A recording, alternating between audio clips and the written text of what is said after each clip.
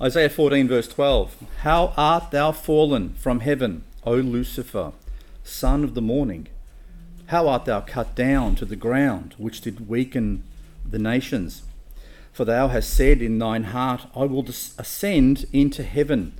I will exalt my throne above the stars of God. I will sit also upon the mount of the congregation in the sides of the north. I will ascend above the heights of the clouds. I will be like the Most High. Let's go to the Lord in prayer and commit this time to him. Our gracious God and Heavenly Father, we just thank you for another opportunity to be able to learn from your word and to be taught by your Spirit. And we just pray, Lord, that our hearts would be open to your truth and that you would use me simply as an instrument in your hand to be able to challenge my brethren here to live further for you, that we might glorify you in everything we do, in everything we say, because you deserve it all. We pray in Jesus' name. Amen. I found it's been quite an eventful week for a lot of people. A lot of people getting sick and other things, disasters going on. In the midst of Amelia being sick, our cat decided to take a turn. Okay, for those of you who've met my cat, who's met my cat? Look at him, Will. It's a fan club as well. Okay, so our cat of 15 years of age has been part of the family for a long time, and he lives the front. Most of you know he lives the front of our house and in the garage, and every time someone would come, he'd come out and say hello to them, and then when they were leaving, he'd come out and say goodbye to them. Okay, so he literally went blind over a day. So all of a sudden we noticed he was like not walking properly and not knowing where he was going, and we thought, oh, okay, this is not looking interesting. So I took him to the vet while Miriam was throwing up at home at the same time, and the vet said, oh, he's got 2 detached retinas. 2, not just 1. And so she said he's probably had high blood pressure. So they checked his blood pressure, and the poor cat had high blood pressure. And so that's probably been going on for a time, but he was attacked about a week and a half ago by a dog outside the front. And they said, look, probably that event actually made his blood pressure go up, and so it's probably finished off what was already started. So we said, okay. So we brought him home, and he's on blood pressure medication now. And now he's settling into a different life where we have to now look after the cat because he's trying to work out where he's going. She said there's a slight chance that he might be able to improve with time if it can even partially attach itself if the blood pressure goes down. So the reason I'm telling you all that is not to feel sorry for the cat. Okay, the cat's had a really good life, okay, and he still will have a good life. Don't worry, we'll look after him. But the vet said, oh, you poor thing, as she was talking to the cat, all right? She goes, you poor thing, it's such a shame. Okay, it's a shame. Who uses that phrase? It's a shame. You ever used that? It's such a shame. I've even used the next level up, which is, it's a crying shame. Okay, you've used that one? Okay. So when we use phrases like, it's a shame, it's a crying shame, what we're saying is, and the world is full of crying shames, to be honest with you. I mean, my whole life has been, not that I'm a crying shame, but what I'm saying is, I've known people that have been in wonderful circumstances where everything's just fallen apart. Everything's just gone wrong, and maybe they had the whole world in front of them, or things were going really well, and all of a sudden everything just went really wrong, okay? And we sort of said stuff, oh, it's a crying shame. Or maybe they had all the potential to do the right thing. Instead, they made a bad choice, and then they've gone the exact opposite way, and you sort of look at it and say, oh, that's a crying shame. People who sometimes had it all and didn't appreciate what they had, and they ended up throwing it all away. And that is a crying shame. And that's a topic of today's sermon. It's a crying shame. And we'll be looking at that with respect to this person that we just read about here. Okay? Because if you look at his existence and his life, the scriptures are going to tell us that it was a crying shame what he actually got up to and what he did compared to what he had. Now, just let me quickly recap why this has come about now compared to what I've been preaching about the last few weeks, which has been about the conscience. So the past 5 weeks, I've been sharing this information about the conscience and how we are to consider it, how we are to respond to it, what its function is, where it came from. And I'm hoping it's been a blessing to you so far, and hopefully it's been useful, because part of the reason I preach is not just to fill up your head with knowledge, but to help you understand what to do with it. Okay? Because you can fill up your head with knowledge, and the Bible says that knowledge puffs up. Okay? But if we learn how to use that knowledge for God's glory, then you don't get puffed up. You actually learn to glorify God through it. So we haven't been able to consider the conscience and what it does without reference to the other side of us, which is our fallen nature. You see, we not only have a conscience which tells us good and evil, okay, we also have a fallen nature which is distinct from that. And the conscience greatest challenge is us, is our fallen nature, okay, or the human heart. Because the Bible says, see that? That's the human heart, you see? Okay, that gives you an idea. He's given me a perfect illustration. That the human heart is deceptive above all things and desperately wicked. So our own human hearts, okay, which is the seat of our emotions and what we go chasing after, the Bible says is deceptive above all and desperately wicked. It's desperate in its wickedness. So we have a conscience which is telling us this is wrong, or this is wrong to do, and this you shouldn't be doing. And then we have a heart which is deceptive and wants to be as wicked as possible. How does a conscience deal with a deceptive and wicked heart? How does a person who has two voices within them, the conscience and your heart, how do you distinguish between those two voices? Well, in most cases you can't. Because whose voice have they got? Yours. And they're both in your head. And so oftentimes people think that voice must be mine. It's me. Okay? You can't really, the average person cannot overcome the deceptive and wicked heart, because the first person a deceptive heart deceives is you. And so you can't be saved by your own efforts, because if your own heart deceives you, if your conscience isn't good enough to combat that, to withstand the onslaught of the heart, then there is no chance for salvation. So the conscience inevitably falls prey to the deceptive nature of the fallen heart, and over time gets weaker and weaker and weaker, succumbing to this onslaught, this constant onslaught of our own heart.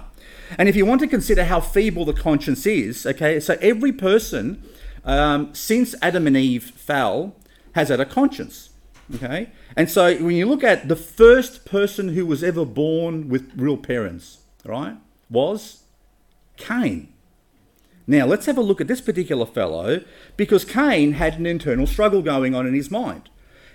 His heart, okay, and his deceptive heart wanted to kill his brother, okay, because he was showing him up in front of God. Abel was doing the right thing. Cain was doing the wrong thing. God said, I'm not going to accept your sacrifice because you haven't done it the right way, but I'm accepting Abel. Look at him as an example. I don't want to look at my younger brother as an example.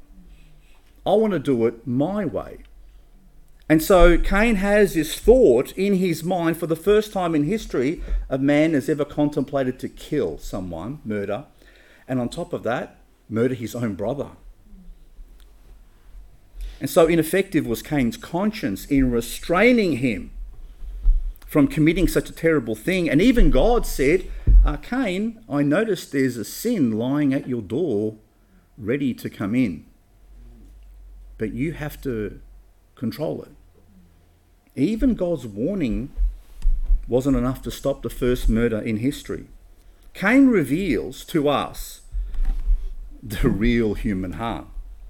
That the human heart is too proud, too fragile, too full of self-deceit and self-absorbed, too godlike to ever be told you're wrong. You need to do it this way.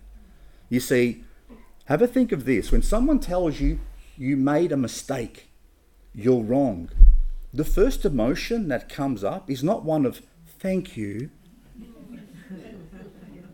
It's one of, how dare you tell me that I'm wrong? That does not come from the new nature we have. That comes from our old fallen nature. And so, so for a period from the Garden of Eden to Mount Sinai is a long time, isn't it? We're talking a long, long time. And so people had to deal with their consciences through that time. Their conscience was telling them what was right and what was wrong, and every time the conscience would lose. All right? And so God did something. He decided to give mankind a detailed set of laws. Detailed. Okay? So would a detailed set of laws support the conscience? Yes, it would. Because if the detailed written law says, thou shalt not kill, thou shalt not steal, thou shalt not commit adultery, how do you argue with that? You know, in your own mind, if you haven't got that written down, you might more easily sort of, get around like Cain did. Well, if I knock him over the head and finish him off, I won't have to deal with him anymore. But if there's a written law that says thou shalt not kill, then maybe you might not do it, because you know what the law is. And so God provides all these written laws, and the answer might be, well, how could a deceptive heart argue against a written law? Do you know what I mean? If everyone knew, and on top of that, not only if the written law is in front of you, you might have less of a chance of being able to weasel your way out of it. But if everyone around you agreed with the same law, if the society that you lived in agreed with those laws and says this is the standard of our society, like most Western countries, have thou shalt not kill, thou shalt not steal. So they'll have that. If you have that as a basis for your society, then it's not just you having to do with these laws, it's actually everyone around you agreeing and supporting you in that, right? So any society that has that and agrees with those laws, that written code, and any society that has a conscience and believes in God, you might think, well, maybe they've got a good chance of actually doing this. And so Israel received God's laws in a special covenant, in a special agreement with him. And so surely, with all the detailed laws and the conscience and believing in God, that society could be a shining example to the rest of the world, right? Surely a conscience with the support of the law in detail, and the support of a society that agreed with those laws, that codified them in their own definitions, in their own courts, could work? And the answer is no, didn't. Look at Israel's history. Time and time and time again, they fell. And they broke the first commandments, the first two commandments, the first three commandments, the first four. They broke them all. From worshipping other gods, to having idols, to not celebrating the Sabbath properly, not honouring their parents. They broke them all, even though they were written down. So turn with me to Romans chapter 8, because there's an explanation given to us in the Word of God that even though the conscience supported by the written law was tried, it failed. And it's not that God didn't know it, but he wanted to show us.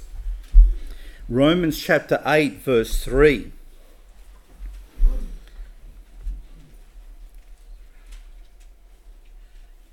For what the law could not do, in that it was weak through the flesh, God, sending his own Son in the likeness of sinful flesh, and for sin, condemned sin in the flesh. So let's just stop there. So what does it say the law was in terms of its strength? The law was weak. Why? Because of our flesh. Now, when it speaks of flesh, it's not just speaking about my physical flesh, it's speaking about my fallen nature, So it's saying because I'm fallen and my whole My whole character is tainted. My heart is deceptive. Even if you write a written law for me, I'm still going to find a way around it because I don't want to follow it. And the problem is, I don't want to be subjected to any laws apart from my own. This is the situation we have in our world today. Everyone is encouraged to make their own. Okay? But go down to verse 7 of Romans chapter 8. It tells us why. It says, because the carnal mind is enmity against God. That's hatred against God. For it is not subject to the law of God, neither indeed can be. So then, they that are in the flesh cannot please God. So, very clearly, the scriptures now explain to us that the thinking that I have, my old mind, which is being driven by my deceptive heart and my fallen nature, cannot bow the knee to God's laws.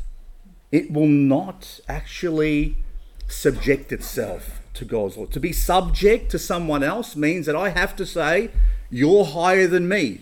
You have authority over me. You're right and I'm wrong. The carnal mind, the fallen nature's way of thinking, guided and driven by our own hearts, is not subject to the law of God, and it can't be. It cannot be. It will never subject itself to the laws of God. It can't be saved. It can't be redeemed. It can't be improved. You know what it can be?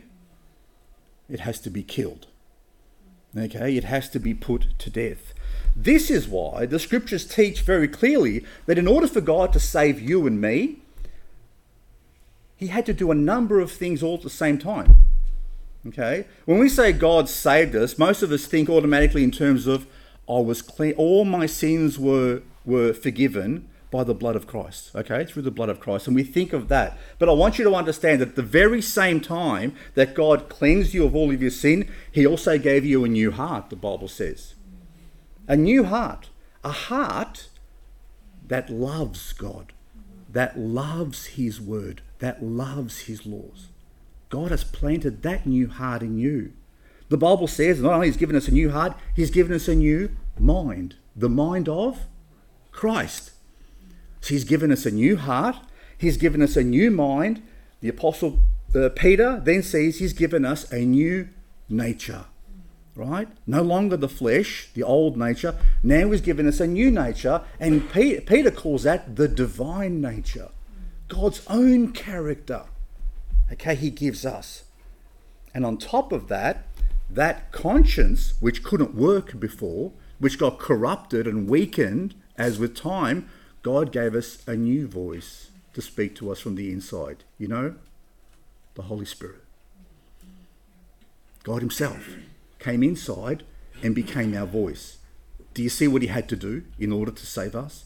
It was a huge monumental job. So when someone comes to me and says, oh, Pastor, you can lose your salvation if you do a sin. I say to them, oh, really? Wow, okay. So God's got to, in order for you to lose what God has done for you, you then have to be unwashed. God has to take away the new mind, the new heart, the new nature, the new identity as a child of God. He's got to reverse all of those things one after the other. And then, because you say, sorry, he's going to put them all back again, all over again. No, you can't lose your salvation once you've got it. Because the new nature that's been planted in you is the new you. It will never die. The old you was already being condemned. You know, when the moment you leave this earth, okay, and God gives you a new body, you know what's going to be left behind? The old. The only thing that's going to be left is the new. So I would encourage everyone, start working on the new, okay? Start using the new mind. Start using your new heart. Start listening to the Spirit of God talking within you, because he's developing you to grow. And there's a purpose for that. Because in all of eternity, that's who you're going to be. You don't want to be underdeveloped. You want to actually be mature. So the day you stand in front of God, you can say, praise God, look at the grace that has worked through me.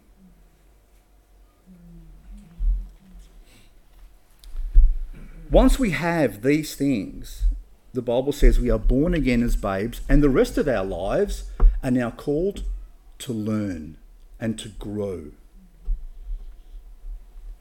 For the rest of our lives, we begin to learn, for the first time, for those of us who are born again, about the goodness of God, about love, about truth, mercy, grace, holiness, righteousness, long-suffering, gentleness, meekness, humbleness, and the list goes on and on. We learn things that we didn't know before. They were alien to us. And we do that through the Word of God by a special teacher, by the Holy Ghost, who teaches us His Word. In my last sermon, I emphasised once saved, we are equipped and called to be disciples of Christ. You see, if you're not saved, you cannot be a disciple of Christ, because to be a disciple of Christ, you are called to follow every day, right? An unsaved person cannot do that. But once we are saved, we are called to be disciples. It's the time when we are called to do that. And a main task of a disciple is to learn from their teacher. Okay? To be like their teacher, to imitate their teacher. So my challenge to you this morning is, who are you imitating in your life? Who are you a disciple of? Now, I'm going to warn you here this morning, because there are plenty of people on the internet, on YouTube and other things, who are calling you to be their disciples. And how will you know that you are a disciple of someone else more than a disciple of Christ? Because you begin to defend that person, everything they say. The moment you stop questioning someone on the internet who's preaching to you about one thing, even though you might like some of the things that they're teaching you, the moment you stop questioning that person and automatically assume what they're telling you is right, correct, and perfect, is the moment you have become a disciple of that person rather than a disciple of Christ. That means everything that Christ is teaching, you are filtering through one person. You see, I don't want you to be a disciple of me. Okay? I don't want you in this church to think only Pastor Frank teaches the perfect truth. I need you to question me every step of the way, because I need to be accountable to you. I don't want you to look to me as your perfect example on how to live, because I am not perfect myself. I will try to be for you, but I am not perfect myself. I have obvious flaws. But there is one who doesn't have obvious flaws. There is one who teaches perfect truth. There is one who is the truth, and he needs to be at the forefront of our focus. And everyone else has to fall well behind. You understand what I'm saying? Okay. And so we are called to be disciples of Christ. He is our master. We are answerable, each one of us, to him directly. And we answer to him as a church together. But if this is what life was all about, from darkness to light, the old nature, the new nature, it'd be challenging enough, because our greatest foe is within us. Okay, our greatest enemy is lying inside, and that's why we have to fight the good fight every day. But unfortunately, this is not the case. The foe we have is not just within us; there is one outside of us.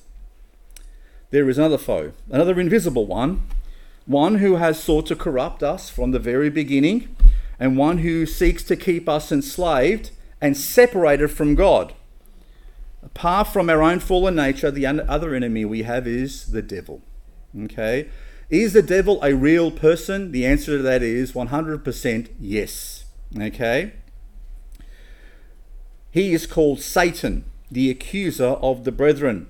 He is also called the devil, and a few other names as well in the Bible. And he is from the beginning chosen to corrupt our conscience, okay, to get us to fall to a position where he has dominance over us. Remember, his desire is to be God. And the first ones he played God with was us. Over the millennia, he has done this consistently in order to keep man subjugated and to have total domination over him. One thing that I can tell you to be absolutely true from the Bible about Satan is that he will always promise you freedom and happiness. The devil never promises you a life of misery. He never promises you a life of suffering. He never promises you that you'll have to fight. He never promises you that he's going to give you, bad things. The devil always promises happiness and freedom. Freedom from God. Freedom from God's laws. Remember, you don't want to be under the dominion of anyone. So he promises you freedom and happiness, but he can only give you bondage and death. And he uses our own weak nature consistently against us by sowing lies and confusion. It is the reason that we see such carnage in the world. We see so many false religions in the world. We see so much division within Christianity because he's managed to convince them, one to go in that direction, another one to go in that direction, another one to follow him, another one to follow him. It was going all the way back to the Apostle Paul's day where he goes, you guys, what are you guys talking about? You're saying you're of Apollos, this one's of Paul, this one's of someone else. What are you doing? And it's because he was already sowing division in the actual church. And he's done that very, very well.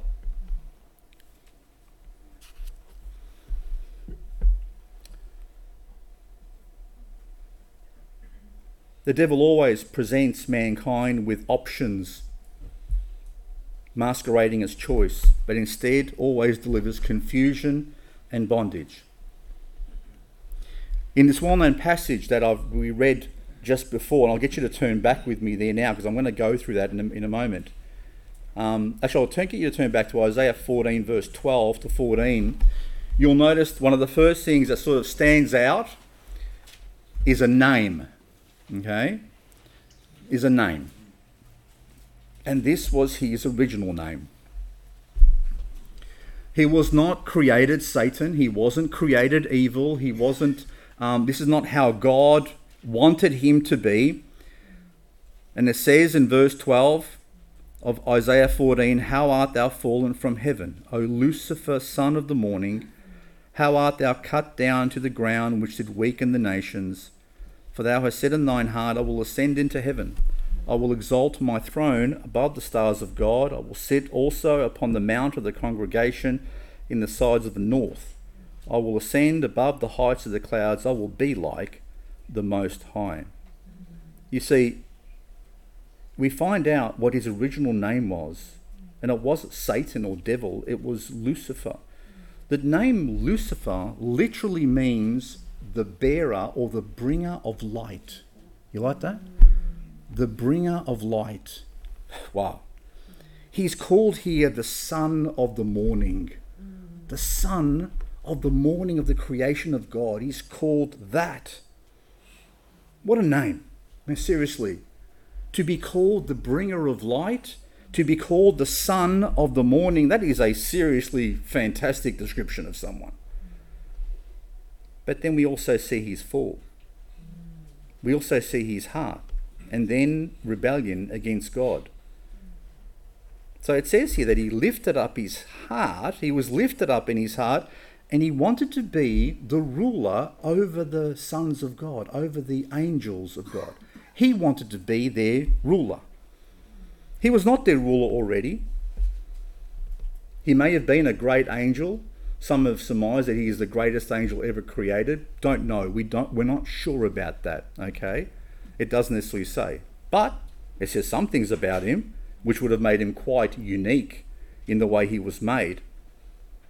But it says here that not only did he seek to create a throne for himself over all the other angels when all the other angels were worshipping the Son of God on the throne, but he's also weakened the nations. He's made them full of iniquity and rebellion against God's laws. And in those nations and through those nations, he has poked people's, their fallen natures to kill each other, to gain power. Men are fallen beings who manipulate each other to get power, but they are manipulated by another fallen being who's seeking to gain power. Except one is blind to the other one.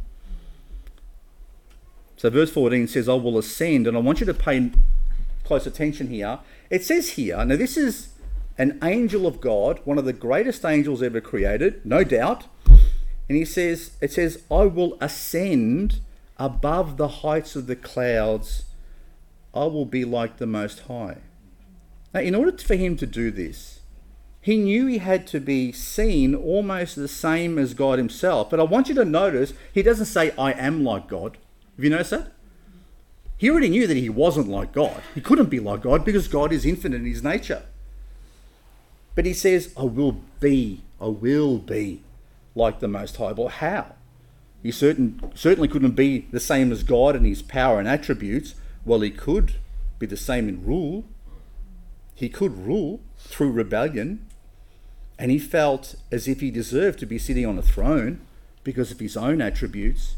But I want you to notice something interesting here. If you consider the context of this language, and consider that Satan was an angel of where? Of heaven, all right? It doesn't seem to make sense. Why would he say, if he was already in heaven, I will ascend into heaven? Why would he say that? Why would he say, I will ascend into heaven? Well, he was already in heaven. He was an angel of heaven. What does it mean that when he says, I will ascend above the heights of the clouds? I mean, does heaven have clouds? No, last time I checked, there's no indication of clouds in heaven or rain. So what clouds are you talking about? I know clouds here. It's been raining a fair bit. So where would Satan have to be when he came up with this particular thought? On the earth. Not in heaven. There is a place, and it's the earth, where this thought entered his heart. It was while he was on the earth. Now the question is, if he's on the earth before he's fallen and he's contemplating, when I get back up there, I'm going to get my throne. I'm going to go above these clouds and I'm going to get into heaven. I'm going to have my throne there and I deserve it. What was he doing on earth before man's fall, before his fall? And so the three questions that come to mind as I consider this. The first is, when would he have had this thought? When? The second is, why did he have these thoughts? And the third is, if that he had these thoughts while on the earth, what on earth was he doing on the earth? And where? So let's start. We'll start with the when. Okay? Now, when this was written in Isaiah, by Isaiah, we're talking thousands of years after the fall of man and after his rebellion against God. And so this was during the Babylonian Empire. This passage is being written against that nation, against that king, during Isaiah's days. The text doesn't say it happened then. The text says he has done this. He has had this thought. Thou hast said sometime in the past. He obviously didn't wait for around 3,000 years to have them. Now, he fell a long time before this. Okay, so the fall of Lucifer had to have occurred between the time that the angels were created and the fall of man. And why do I say the fall of man? Because when he went and tempted man, he was already fallen, wasn't he? Because he was already doing dodgy stuff. So it had to be between the time they were created, or he was created, to the fall of man. And so, because that time he was already fallen. Now, do we know when the angels were created? Well, not exactly. But in terms of creation, we do have some scripture that indicates when. So turn back to Job chapter 38. Job chapter 38.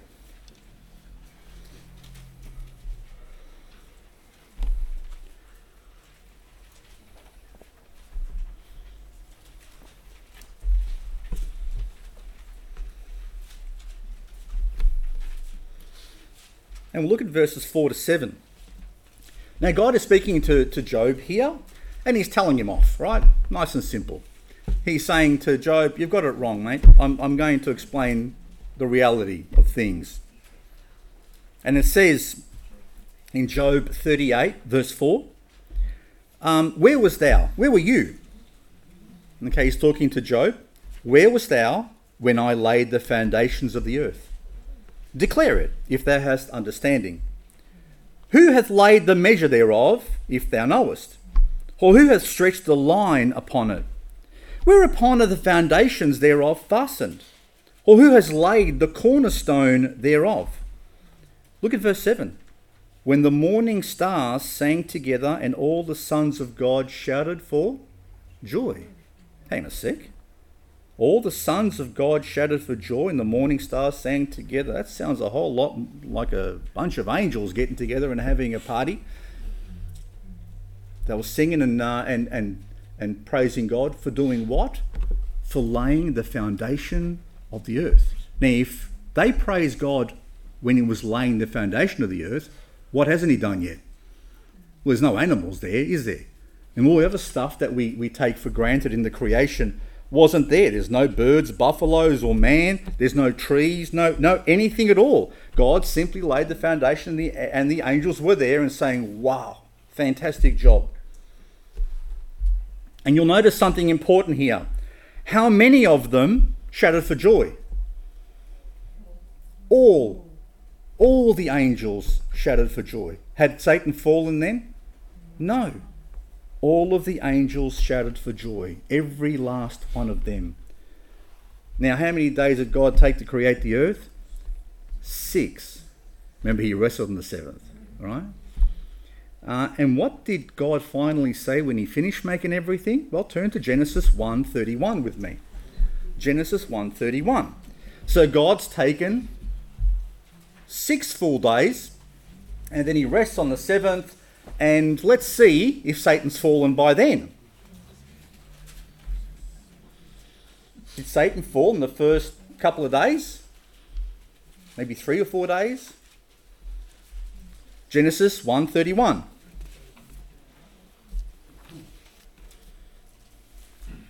And it says,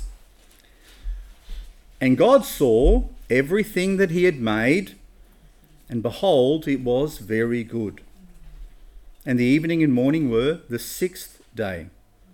Thus the heavens and the earth were finished, and all the host of them. And on the 7th day God ended his work which he had made, and he rested on the 7th day from all his work which he had made. God blessed the 7th day and sanctified it, because that in it he had rested from all his work which God created and made. Any fall then? Was God happy with everything that he made? Yes, everything, including the angels. So when God rested, all of creation, including heaven, the earth, and every last one of the angels were good. And so Satan had to have fallen after this. Okay, how long were Adam and Eve in the Garden of Eden? Because we know that when they fell, when he caused them to fall, God kicked them out, right? How long were they in the Garden of Eden from the time they were created? Does anyone know? Well, the answer is we don't really, okay, but we do know something. We know, according to Scripture, that Adam was 130 years old when he begat Seth. Okay?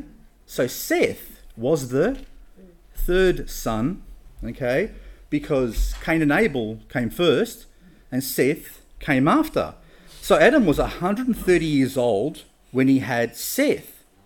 Okay? And the whole drama of Cain and Abel had now worked its way through. Now, how old would Cain and Abel have been if they were tending flocks and growing veggies, you reckon? How old could they have been? 50? 30? I mean, you can start working at 20, can't you? In Italy, they'll probably make you work at 15 or something like that, or 12. My grandfather went out sheep herding when he was 10, right? They would send him off with the sheep in the morning with a piece of cheese and a bottle of water, and away he went. And he'd come back, leave in the morning and come back in the evening. How's that for a life? So anyway, well, let's say they were roughly 30, maybe 40. Well, that would mean that they were kicked out of the garden roughly when? Because they only had Cain after they left the garden, not before. Cain wasn't born in the garden, he was born out of the garden. So it's possible they could have been in the garden for up to 100 years roughly, right? That's a possibility. And there's no real argument to say that, no, it can't be that. But by the same token, they could have been there, they could have been kicked out earlier. We don't know exactly, but we know the limits, okay? They couldn't have fallen before the 8th day, okay, because the 7th, everything was good.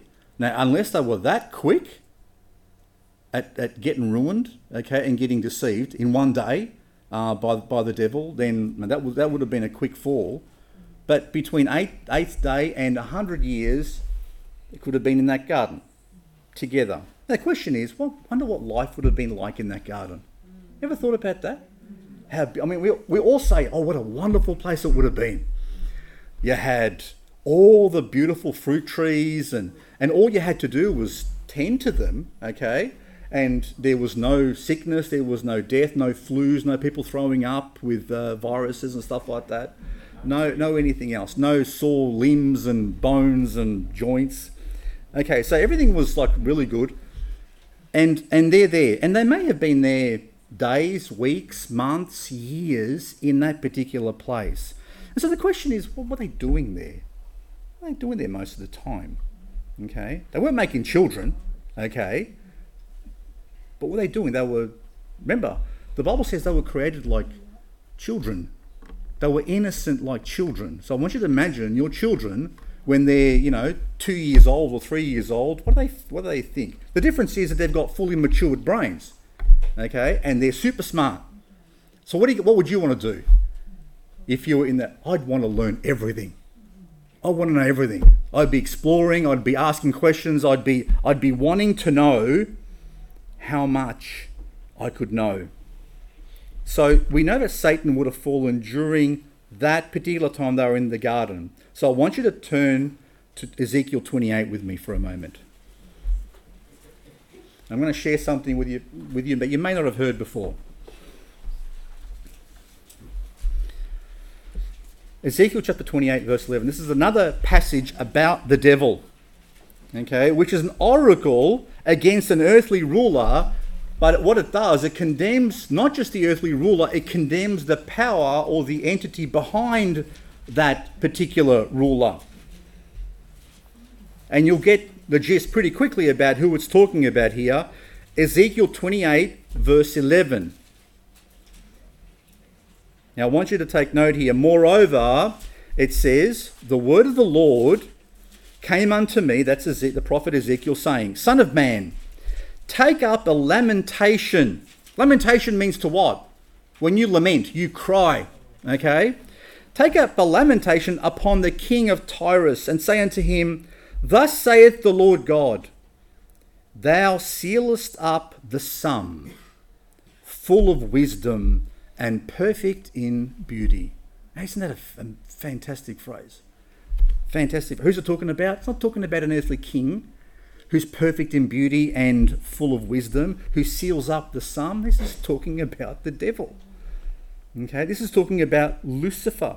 And it says, take up a lamentation for him. You know what it's saying? Have a bit of a cry about this guy. Okay? This is a crying shame. This is what it's saying. What I'm about to write is a crying shame. And so it says here, it says, take up this lamentation because you sealed up the sum. Now, The sealed up the sum. You know how many places now you can actually give a rating to something, whether it's 1 to 10 or whatever else it is. 1 being bad, 10 being what? Perfect. Okay. So what this is saying, we sealed up the sum. He had the perfect score. All right? He had the perfect score in terms of his intelligence and beauty. He had this God created this being so wise that he was a perfect 10. And he was so beautiful. He was a perfect 10. He had 10s in both of those attributes. He was perfectly wise and perfectly beautiful. And God made him this way. Okay? God gave him that particular combination. But now I want you to notice something interesting. Because the very next verse, after it said how beautiful and wise he is, look at what verse 13 says. Thou hast been in Eden, the garden of God. Every precious stone was thy covering. The sardius, topaz, and the diamond, the beryl, the onyx, and the jasper, the sapphire, the emerald, and the carbuncle, and gold. The workmanship of thy tabrets and of thy pipes was prepared in thee in the day that thou wast created. Now, he was perfect in wisdom, perfect in beauty, but on top of that, this guy is clothed with the most precious jewels. He must have been quite a sight to see. Not only that, God gave him the innate ability to make music within himself. He doesn't need an instrument. And in fact, so it says here, his tabrets and his pipes were prepared. So you know what a tabret is? Who's played a tabret before? It's like a tambourine. Okay? Oh, there we go. We've got one over here. So a tabret is a tambourine. Pipes are like flutes. So the scripture says not only is he absolutely beautiful, he's clothed with all this jewelry which would have sparkled everywhere. On top of that, he's able to make music in and of himself. And I wonder, because he's described as a serpent. Ever seen a rattlesnake? You know how it shakes? Now, I wonder whether that's a poor reflection of what he was able to do, right? And I wonder how he was able to actually make such beautiful music, that God would make such a big deal about it. But God says, look at what you had. I made you perfect. You were absolutely beautiful. You had it all. But in the middle of all this beautiful stuff, it says you were even in Eden, the garden of God. With all your beauty, with all of your splendor, you were there. Hang on a sec. What's the devil doing with all of his wisdom and beauty and music abilities in the Garden of Eden? And what was Eden? Eden was a sanctuary. Eden was Adam and Eve's home. It was hallowed ground compared to the rest of the world. It was different because that's where God planted that garden. That's where God would meet with them. So if you notice, after they fell, they recognized his voice in the garden, and they hid themselves in the tree. So they knew his voice, and that's where he would meet with them. It was a special place. It was like a sanctuary for them. And the devil was in there, but he wasn't the devil. He was Lucifer.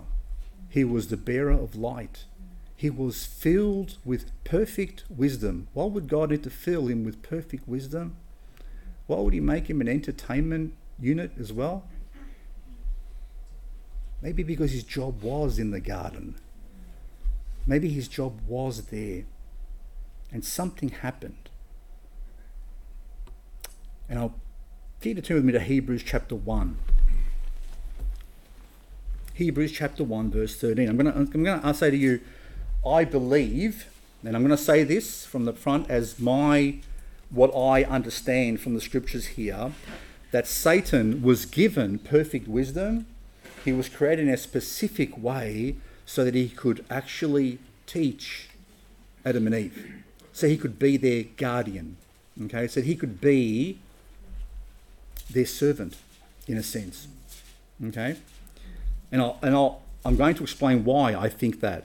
Because Hebrews chapter 1 verse 13 says when when the Apostle Paul here is explaining the difference between Christ and all the angels, okay? He says it's a massive difference because Jesus is the Son of God, right? And he's saying all the angels are something else. And he says here, but to which, in verse 13, to which of the angels said he, which is God, at any time, sit on my right hand until I make thine enemy thy footstool? The answer is none.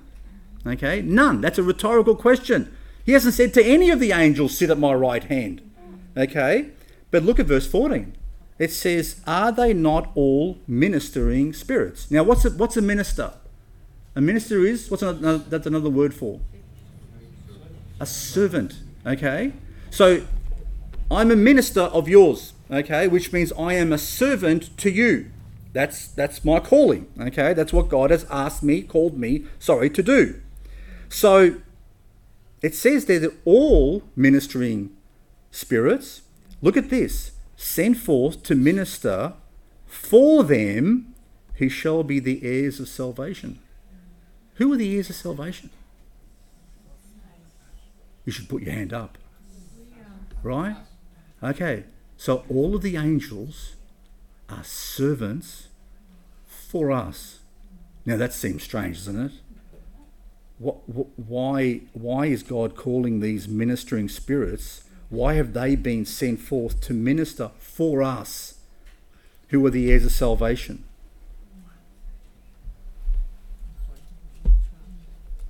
Maybe that's the way God created them from the beginning. Because it says there, the ones who are the heirs of salvation, and my question to you is, who are the heirs of salvation? Well, we know the heirs of salvation are us. We have inherited salvation because of what Jesus did. Then I want you to ask you a question, because most of you believe you have a guardian angel, don't you? Most of you believe that God's angels are protecting you even now, don't you? And I know that some of you get up to no good, right? Lopping down trees in the middle of the forest or whatever it is, and you keep your angels very busy, okay? Protecting you from getting killed. But we believe that angels, God sends his angels to protect us, don't we? To look after us. Okay. Now let me ask you a question. Were Adam and Eve heirs of salvation? Were they saved then? Were they children of God? 100% they were children of God. They were the children of God. And they were created in perfect innocence. Okay? They had not committed any sin. Okay? And so most of you believe, as I've said, you believe in guardian angels. Matthew 18, verse 10, Jesus says the same. Jesus says and warns his disciples, take heed that ye despise not one of these little ones, for I say unto you that in heaven there are angels who always behold the face of my Father which is in heaven. They're angels. Theirs. Who's he talking about? The little ones that have put their trust in him. And Jesus says, you better not despise any of these, because they've got their angels, and they're right there standing in the front of God, waiting for the command. Right? Did Adam and Eve have a relationship with God? Yes, they did. Now my question is, if God has his angels looking after little ones who trust in him, did he not have one to look after his first ones? I think yes. I think there's a very good argument to say that his job was to look after them, to be there, and I suspect he was the first guardian angel. Okay? And what was he called to do? Well, I believe he was given full wisdom, perfect wisdom, in order to be able to teach them what they needed to know.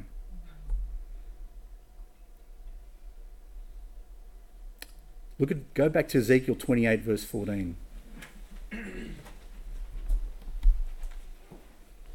Because there's more that God said that he had. Not just that. He had more. And this is why his life is a crying shame. Ezekiel 28 verse 14. You'll notice it says here, thou art, in verse 14, thou art the anointed, that's a chosen, the specially chosen cherub that covereth. And I have set thee so. Thou wast upon the holy mountain of God. Thou hast walked up and down in the midst of the stones of fire. Thou wast perfect in thy ways from the day that thou wast created till iniquity was found in thee. You know what the word cover means? The word cover means to protect. It means to literally to fence in, to keep as a fence around, to protect. It's a bit like, you know, when you've got animals and you put a fence around it to protect them from the out and being able to run out and keeping the wolves out. For instance, if you had sheep, it's like that. It's in a pen. And so the picture that we get from this term covering is one of protection. But if Satan was, or Lucifer was specifically chosen to be the protector, the question then is, the protector of what? Because most theologians say he's a protector of God's throne, that he's above God's throne, protecting God's throne. The question I would have is, why would God need protection? Why does God need protection from who? If all of the angels are perfect and they're all worshipping him, does God need to be protected? I wonder about that. But anyway, but there is another option. The other option is that he's the protector of Adam and Eve. He's the one that fenced them in that garden. You see, every good garden needs a fence, and I believe that he was the guardian of them. He was there. I believe he was there. And I'm saying I believe because I can't prove it 100% to you. But I'm saying from my perspective, this is the more obvious answer and explains what happened with him, okay? I believe that he was their schoolmaster, their guardian, called to teach them the truth, the bearer of light, called to be a source of enjoyment, that's why he could do music, called to guide, to teach them what the boundaries were in life. And it's interesting that every place where God meets people, he tends to put an angel there. If you notice, when he kicked them out of the garden, who did he put to actually guard the garden so no one could get in there anymore? He puts cherubs there, and Satan was a cherub above the mercy seat of God. So God told Moses to make a box. In that box, he told him to put Aaron's staff and the manna, some of the manna, and he told him to put the Ten Commandments in there, and he made a lid covered with gold. And what does he put over that lid? Two cherubs looking over. In the temple also, God puts cherubs, told him to put engravings of cherubs there as well. It seems that every time that God creates a place where he meets with people, he's got cherubs floating around. So I wonder whether the first sanctuary that God ever made, the place where he walked with his firstly created children who were in his own image, he put a cherub there to watch over it.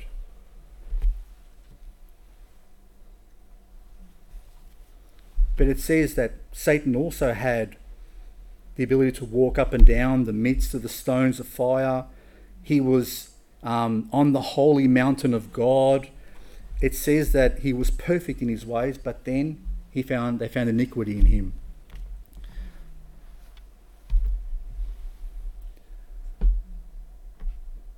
He could also do things that maybe only he could do, and he was perfect.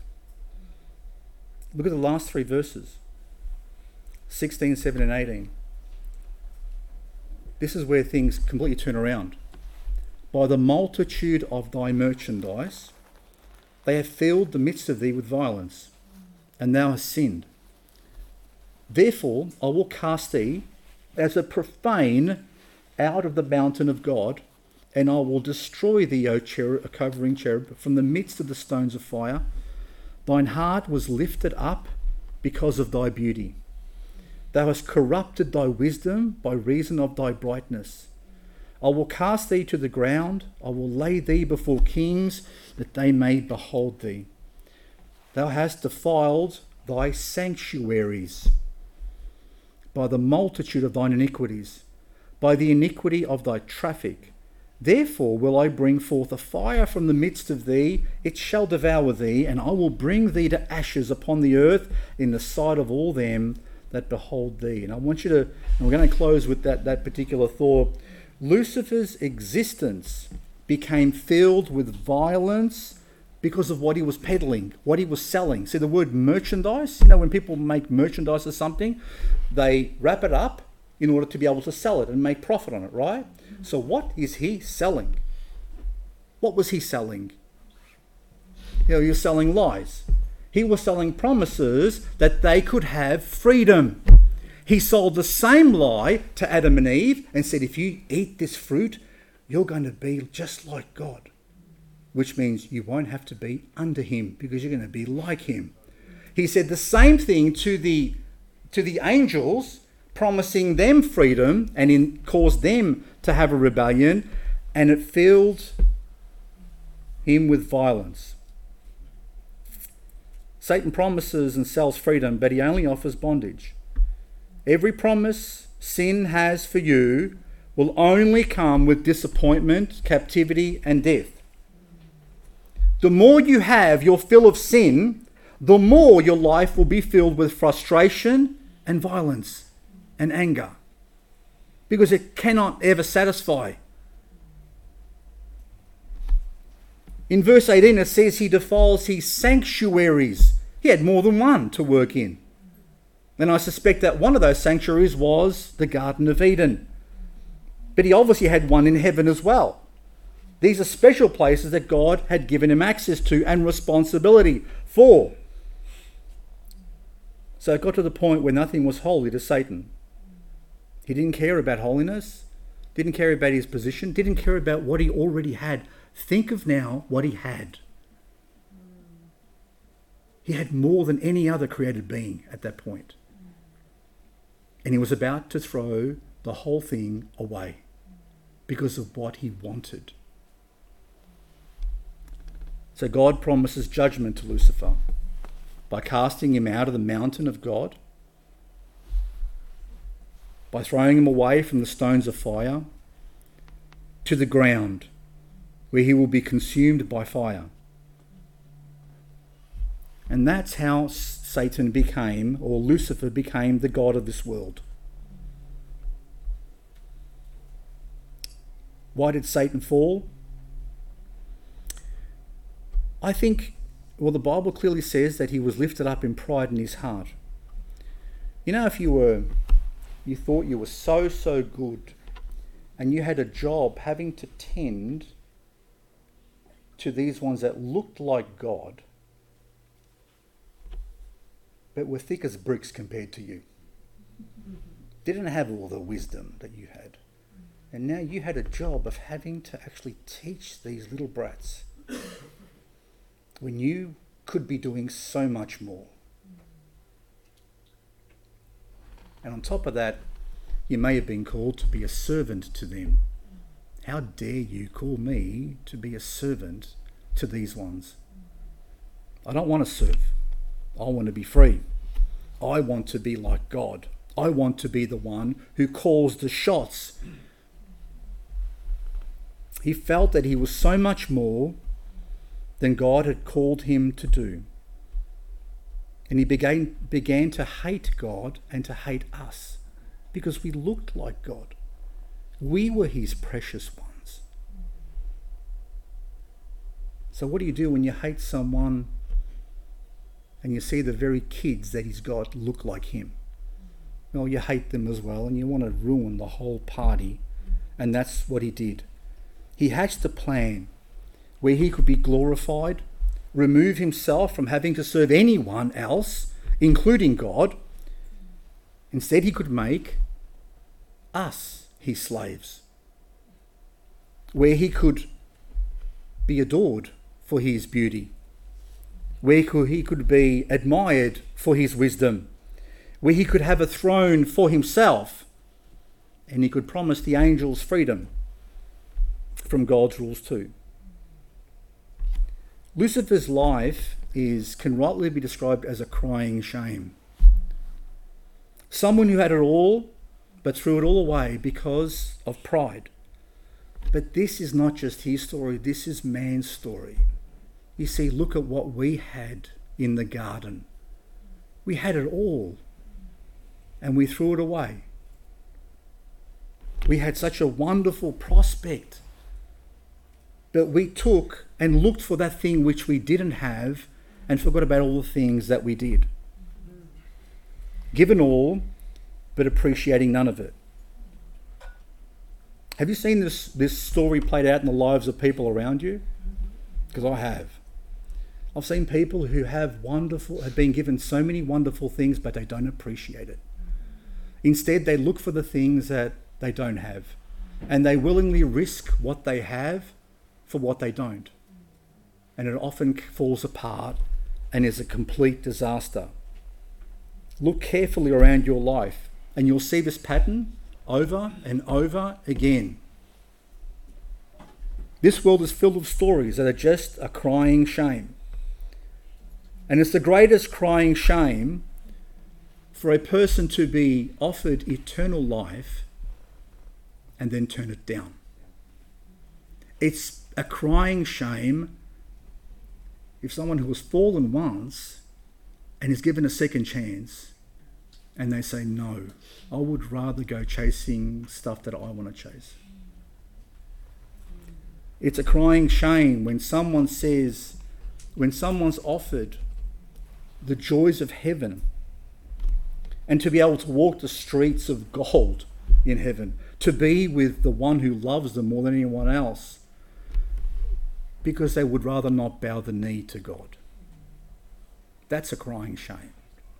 And if there's anyone here today who is in that position, if you haven't bowed the knee yet, please don't allow your life to be epitomized as a crying shame. Don't be fooled by the one who offers you freedom, who offers you happiness, but has kept you in bondage for a long, long time. Why choose an egotistical, selfish deceiver over the one who willingly gave his life for you so that you can be freed from the bondage of sin and death and be together with him forever? Please make that decision today if you haven't already. And Christian, be appreciative of what you have, because you now have what we can't even describe. We cannot even fathom what God has given us in Jesus Christ, our Lord. Appreciate what you have in Jesus. God bless you. Let's close in a hymn.